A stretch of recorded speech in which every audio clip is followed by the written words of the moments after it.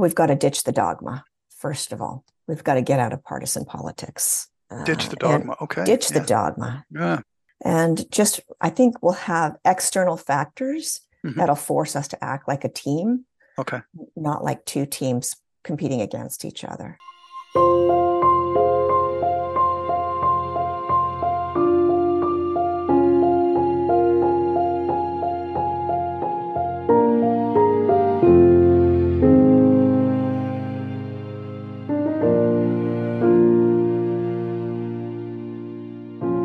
Welcome to the Flux Capacitor, a podcast about the future of electricity. I'm Francis Bradley of Electricity Canada. This is episode 085, number 85 of the Flux Capacitor. This episode was recorded in early November 2023 on Zoom. My guest today is Lisa DeMarco, senior partner of Resilient LLP and CEO. Lisa joined me for a deep dive into the world of international climate negotiations and how they inform domestic policy. We talk about Canada's climate commitments, federal-provincial dynamics, how Canada is performing relative to our international commitments, what to expect at COP28 in Dubai, and what a typical day at COP looks like for Lisa and her team. We also touch on IETA, the International Emissions Trading Association, and the work her firm does with Indigenous Canadians. And we wrap things up with Lisa's recommendation for an addition to the Flux Capacitor Book Club. Here is my conversation with Lisa DeMarco.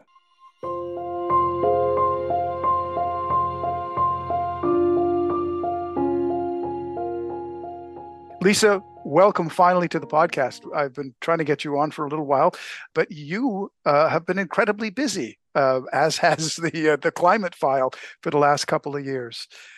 Maybe we could start off by, for the listener, telling the listener a little bit about Resilient LLP and the work that the firm does.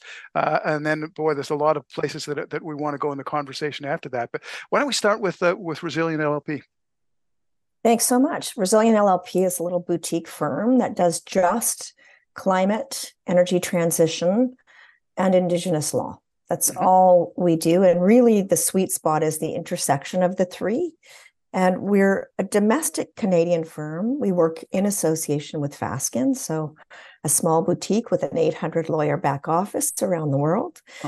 And we really do about 80% of our work is international, global climate change work, and about 20% is domestic.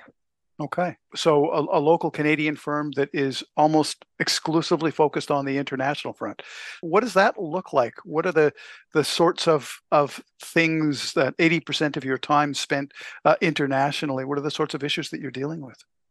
We're really involved in the Framework Convention on Climate Change, the United Nations Framework Convention on Climate Change, and the negotiation of it, related energy transition issues globally, and all of the transactions and interactions of countries under Article 6 of the Paris Agreement. So both in terms of the voluntary market, but our real focus is the compliance market. So we help countries draft legislation and develop policy in and around climate change and interact with other countries who are like-minded and have a similar view to how they might reach cooperatively the goals of the Paris Agreement. So there's a fair chunk there. We do domestic work as well, very involved on the constitutional side of things and domestic energy regulation and regulatory work as well. But they're informed by the broader picture of what's going on in the US and the EU and globally around Africa and Asia. So you're no doubt gearing up for the COP, which stands for Conference of the Parties. Conference of the Parties. This is the 28th Conference of the Parties in Dubai. What is that one shaping up to look like at this stage? Yeah, as you know, as a veteran, Francis, you've been there for so long as well. It's 5 parallel negotiations. So we have the meeting of the Conference of the Parties to the United Nations Framework Convention on Climate Change. We have the meeting of the parties to the Kyoto Protocol. Canada is no longer a party. And then we have the meeting of the parties to the Paris Agreement.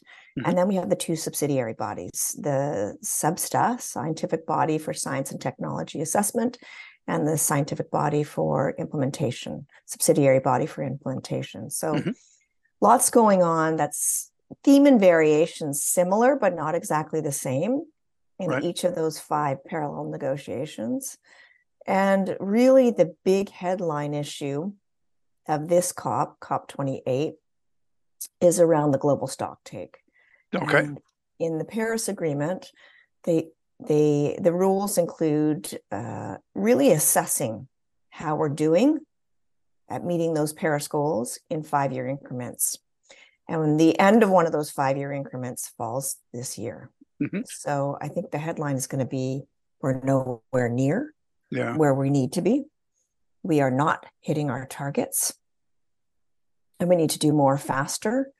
And in particular, the next 6 years, and what are we at now? 2 months are critical. Anything before 2020 is going to be critical. Yeah. We also expect to see a lot on adaptation and loss and damage and markets and low emission development strategies. There's always acronyms here. They're called LEDs. So these are things that are the high level issues. And coming out of last week's G7 carbon markets platform in Tokyo, we also see a sub-agenda around facilitating integrity in the markets, both in terms of the voluntary market and compliance market. These are big issues. All right. So in terms of how we're doing, your assessment that we're off the mark, that's an assessment of how we're doing globally. How would you? Today's the day, just for the listener. We're recording this on the day when comments are due in on the Canada Gazette 1 of the Clean Electricity Regulations. How's Canada doing relative to both our commitments and relative to our partners internationally? Well, let's start there. Well, the curve is bending in the right direction. I think that's the best we can say on the positive front. The curve is definitely bending in the right direction. But in relation to hitting that minus 40 to 42% reduction from 2005 levels by 2030, we are not doing great. We've got a long way to go. We have significant developments to implement.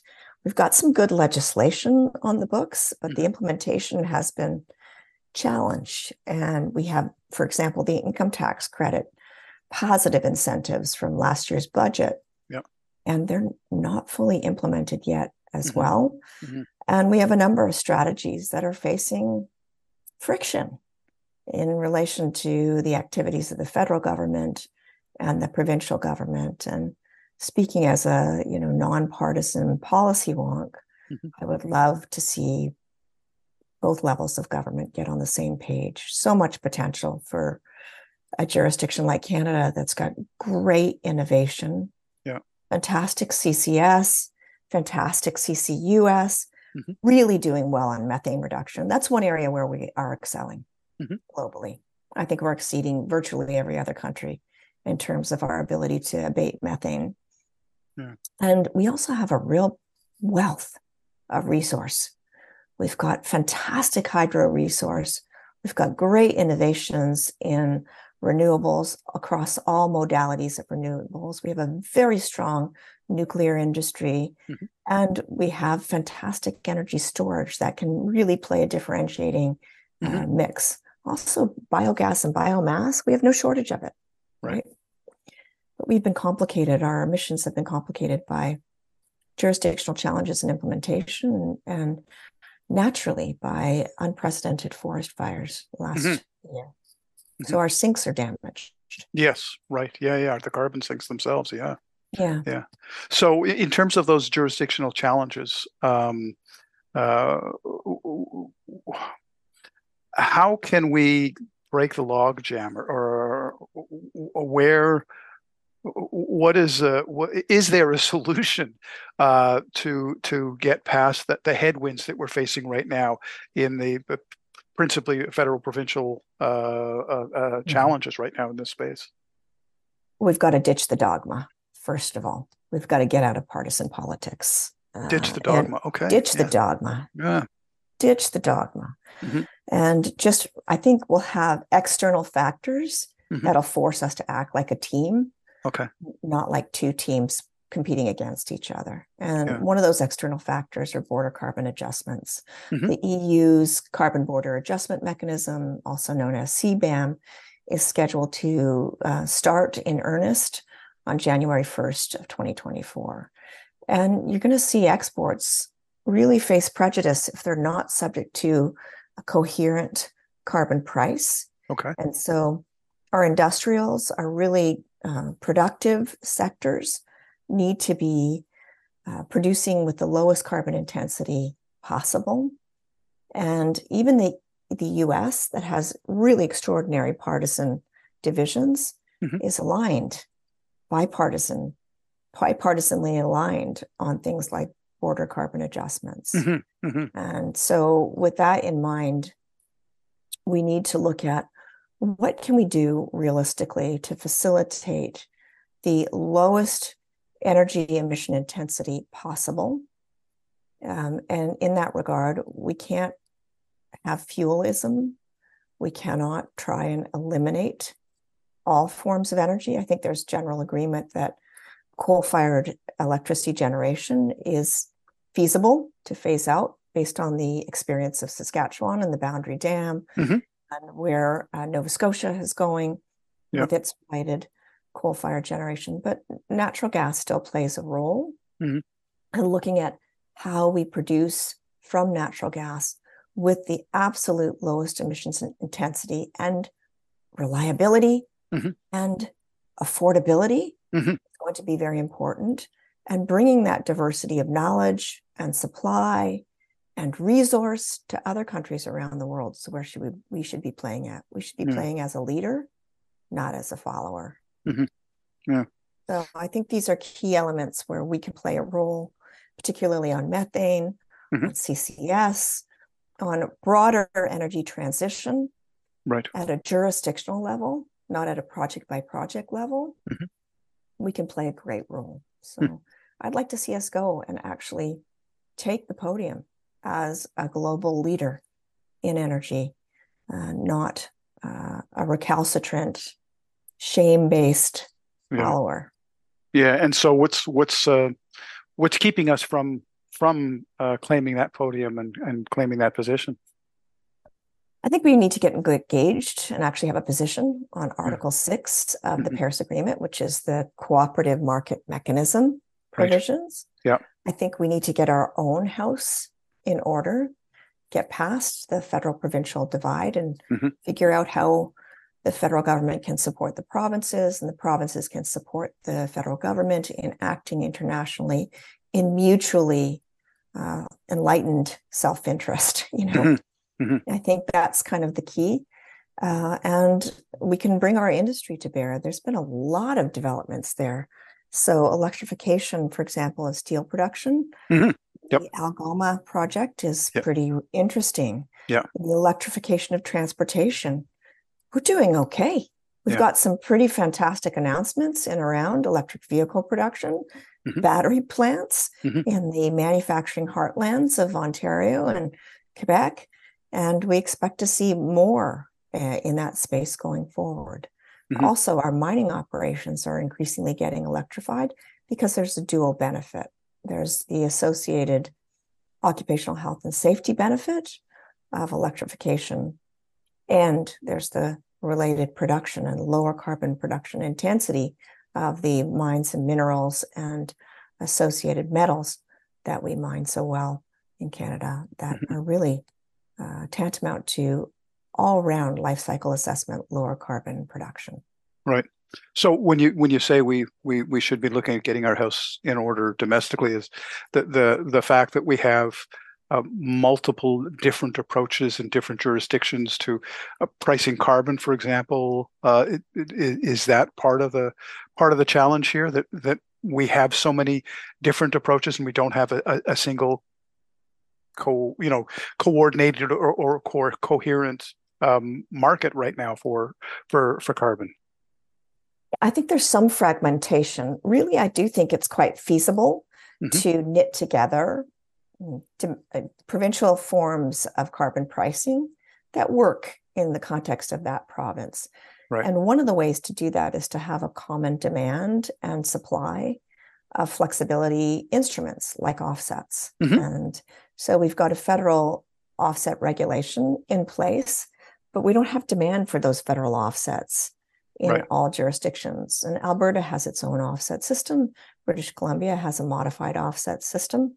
Ontario doesn't have an offset system. And looking how we can actually stitch them together with flexibility mechanisms that make sense and drive innovation throughout the country and increase affordability in the energy systems across the country, that's what we should be aiming for. And I think it's pretty feasible. We can do that without taking a really partisan stance.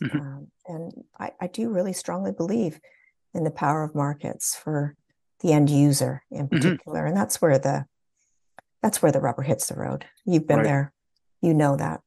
Customers actually are incredibly important, especially retail customers, in how things will or won't work.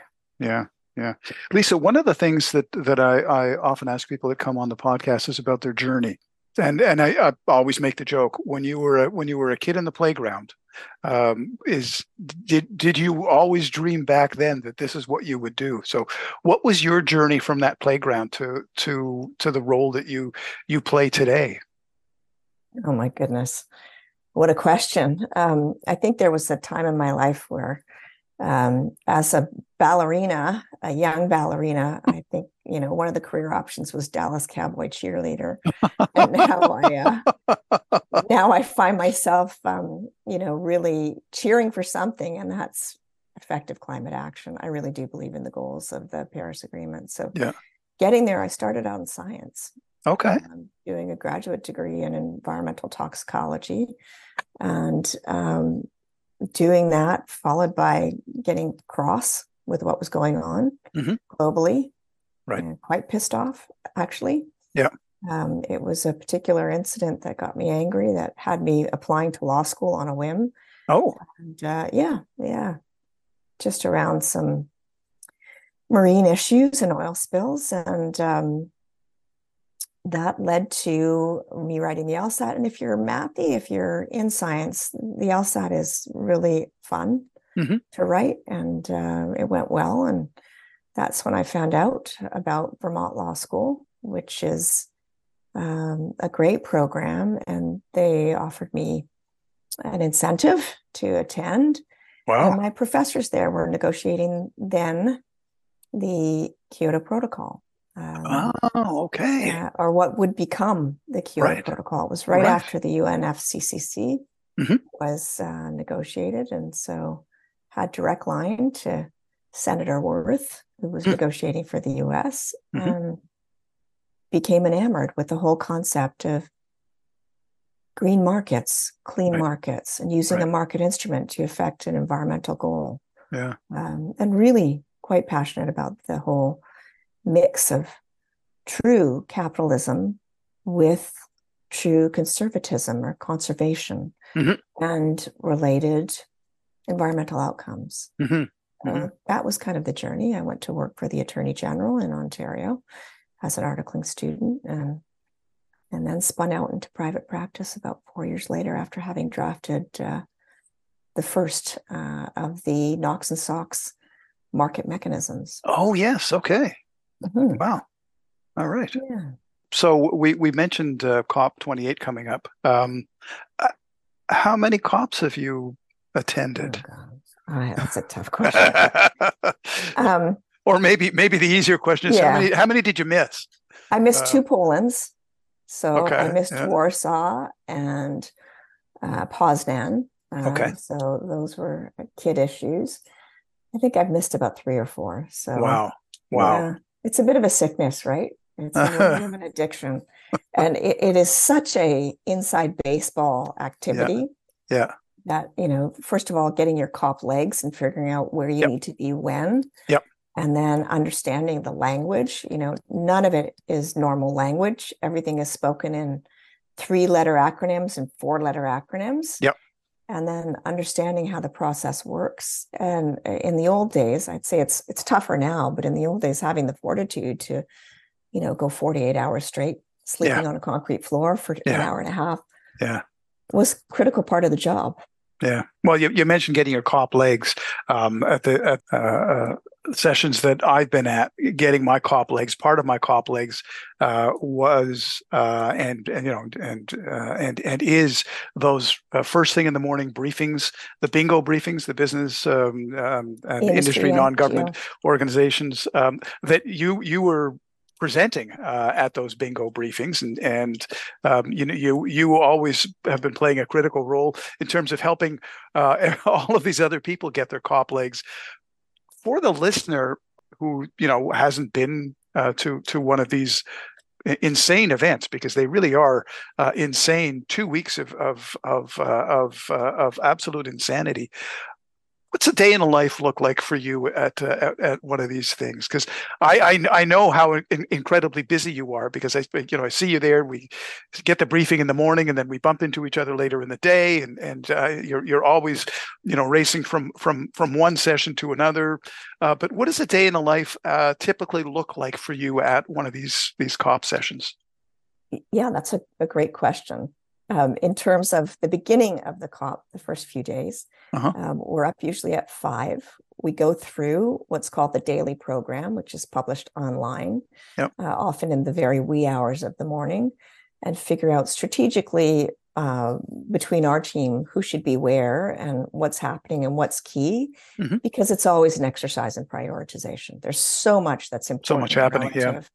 You've got to figure out how to get things covered, and sometimes who to reach out outside of our team to get things covered strategically. And then we will get in or on the form of transportation. We try to stay within walking distance of the COP, which is not always possible. Yeah. So we get in a walk or bike to the COP, which is a moment of sanity. And then we walk into the bingo briefing, which is usually held by the International Chamber of Commerce. And we listen to what everybody else thinks is relevant, and then usually contribute there as to what we think is relevant. Sometimes we lead those briefings, usually 1 or 2 days, and then we disperse and participate. For the last several years, I've been one of the negotiators on Article 6. So there's a whole separate process for me. Right. There's a figuring out where I need to be and what I need to be prepared to negotiate and what drafts I need to negotiate. And so you're negotiating on behalf of Canada or on behalf of a specific group? The last 2 years, I've been unofficial support for the Canadian delegation to very talented negotiators, but just bring to bear, well, 10 years ago, this is why this issue is arising. Right. And so you might want to think about, or I think I see a typo here, a little OCD. I don't think they meant to say that. And also we bring some market pragmatism to the process. This doesn't work from a finance or bankability perspective. This doesn't work from your typical electricity generator perspective. You need to know that this is going to mean this in the practical world. Things like revocation or cancellation of approvals. It means you've just printed a dollar bill and you're about to tear it up. It does not work, to get finance flowing. And then we attend usually all throughout the day. We're then in dinners or cocktail parties or specific delegation meetings. And then we do a brief every day. So we go back until about 1 or 2 in the morning. We're drafting that. We hit send to a group of clients. And then the whole thing starts again. Including us. Yeah. We always get those briefings as well there. And They're always timely, and I'm always amazed that the team manages to pull this material together, given how immediate the information usually tends to be that we get in those briefings. So you're probably hitting send at 1 a.m. local time, and then the cycle starts again at 5.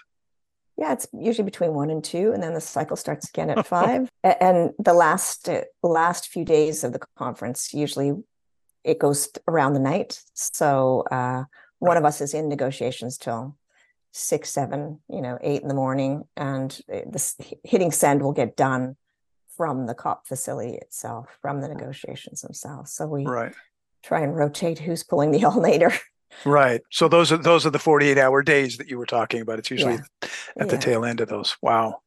One of the things that I know you're also involved in is AIDA.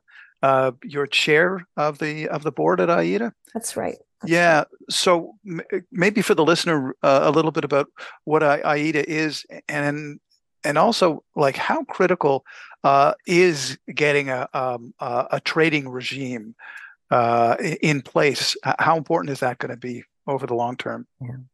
So AIDA is the International Emissions Trading Association. I think I was one of the original members way back when, and it's a fantastic global organization with about 320 very high-profile members that really has as its purpose to facilitate compliance and other markets to achieve the Paris goals.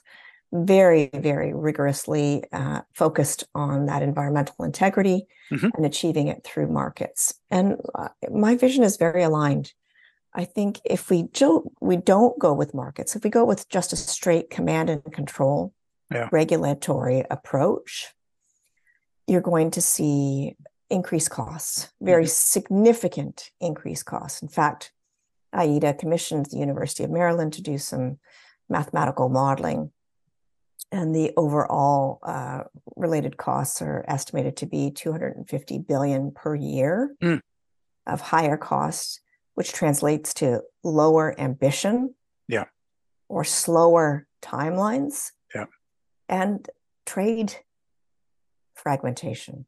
If you have certain jurisdictions meeting their targets and related obligations and others not, you can expect to see these one-off related trade measures being employed. So I think it's really critical. And we've proved that in other markets. If you look at NOx and SOx, over-complied, much cheaper, went from $2,000 a ton for SO2 to about $2 a ton within a 5-year span. Scrubbers became de rigueur. It was not an issue. And entities that were able to comply faster were able to provide a service to their colleagues in the sector. And that's kind of the beauty of it. Yeah. So you're not taking this on faith. You've actually seen this because you've been involved. Yeah. Absolutely. Okay. And domestic trading systems have worked well too. California worked well. Ontario was working well before it was canceled. Quebec, I understand, is working very well as well. So, One of the things that you mentioned early on when you talked about the areas of practice for your firm, you mentioned Indigenous. Interested to hear kind of where that fits.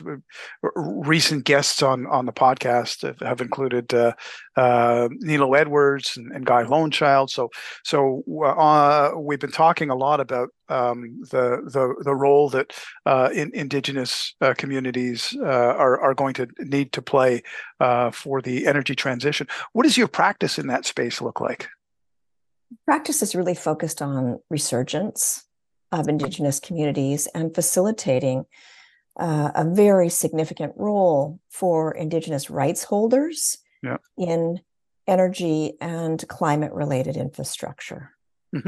So equity positions, equity ownership, and facilitating Indigenous procurement in and around electricity transmission assets, natural gas distribution and transmission assets, facilitating a hardcore seat at the table.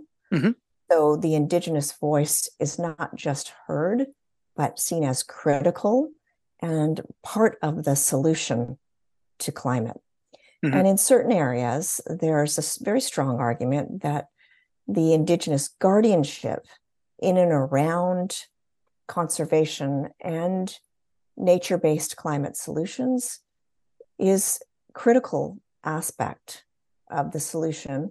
And they've done a great job at being guardians of those resources since time immemorial. Right. So if you look at any treaties associated with Indigenous rights or Aboriginal rights writ large, there's a strong argument that those rights to carbon were never ceded. So in areas where there's significant role for Indigenous First Nations, Métis, interest writ large, rights holders writ large, there's an argument that they have sui generis rights to carbon, and looking at how we respect and accommodate and acknowledge those rights is really important. So we represent a number of them, First Nations, the 4 energy regulators, and often in a quite cooperative and sustainable development role, very principled role. So I'm really honored and privileged to be working with and learning from the First Nations that we work with. Cool. Listen, the final question I ask everybody that comes onto the podcast is for a book recommendation. And we actually assemble all of the book recommendations from all of the guests, and we've got our Flux Capacitor book club, our reading list. So, Lisa, what book would you add to our reading list today? I would add Wait Softly, Brother by Catherine Kutenbauer to that list. She is a fantastic Canadian writer. The book was longlisted for the Giller Prize. So I had the honor of hearing her do a reading from the book last Sunday. And really, it's a treat. I've been having trouble putting it down. So Wait Softly, Brother by Catherine Kutenbauer. Wait Softly, Brother by Catherine Kutenbauer. All right. We will add that to our Flux Capacitor book club list. I have to check that out. It's amazing. Yeah, well, you'll find, I don't know, I think this is episode 85, so you'll find 84 other recommendations for books. So yeah, absolutely, give it a look. Lisa, thank you very much. I really appreciate you taking the time to join the podcast. It was great to catch up a little more casually and for a longer period of time than usually our very quick conversations running through airport terminals or on the margins of conferences and workshops. So I really appreciate you sitting down for an extended conversation. Pleasure's all mine. Always a pleasure to chat with you, Francis.